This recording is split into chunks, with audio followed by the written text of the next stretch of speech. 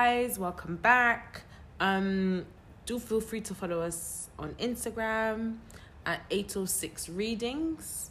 You can send us your comments, messages, get in touch. Okay, Job 36. Elihu continued speaking. Let me go on, and I will show you the truth, for I have not finished defending God. I will present profound arguments for the righteousness of my Creator. I am telling you nothing but the truth, for I am a man of great knowledge. God is mighty, but he does not despise anyone. He is mighty in both power and understanding, and does not let the wicked live, but gives justice to the afflicted. He never takes his eyes off the innocent, but he sets them on thrones with kings, and exalts them forever. If they are bound in chains and caught up in a web of trouble, he shows them the reason. He shows them their sins of pride. He gets their attention and commands that they turn from evil. If they listen and obey God, they will be blessed with prosperity throughout their lives, and all their years will be pleasant.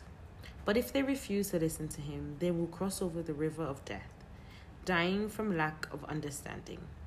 For the godless are full of resentment. Even when he punishes them, they refuse to cry out to him for help. They die when they are young, after wasting their lives in immoral living. But by means of their suffering, he rescues those who suffer, for he gets their attention through adversity. God is leading you away from danger, Job, to a place free from distress. He is putting your table with the best food, but you are obsessed with whether the godless will be judged. Don't worry, judgment and justice will be upheld, but watch out, or you may be seduced by wealth. Don't let yourself be bribed into sin. Could all your wealth or all your mighty efforts keep you from distress? Do not long for the cover of night, for that is when people will be destroyed. Be on guard, turn back from evil, for God sent this suffering to keep you from a life of evil.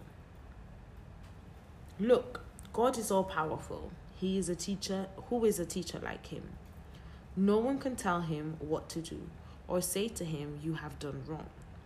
Instead, glorify his mighty works, singing songs of praise. Everyone has seen these things, though only from a distance. Look, God is greater than we can understand. His years cannot be counted. He draws up the water vapor and then distills it into rain. The rain pours down from the clouds and everyone benefits. Who can understand the spreading of the clouds and the thunder that rolls forth from heaven? See how he spreads the lightning around him and how he lights up the depths of the sea. But by these mighty acts he nourishes the people, giving them food in abundance. He fills his hands with lightning bolts and hurls each at its target.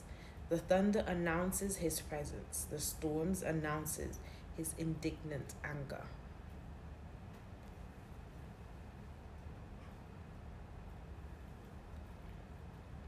He's not wrong in his description of God in terms of who he is and his might and his power. It's very praiseworthy.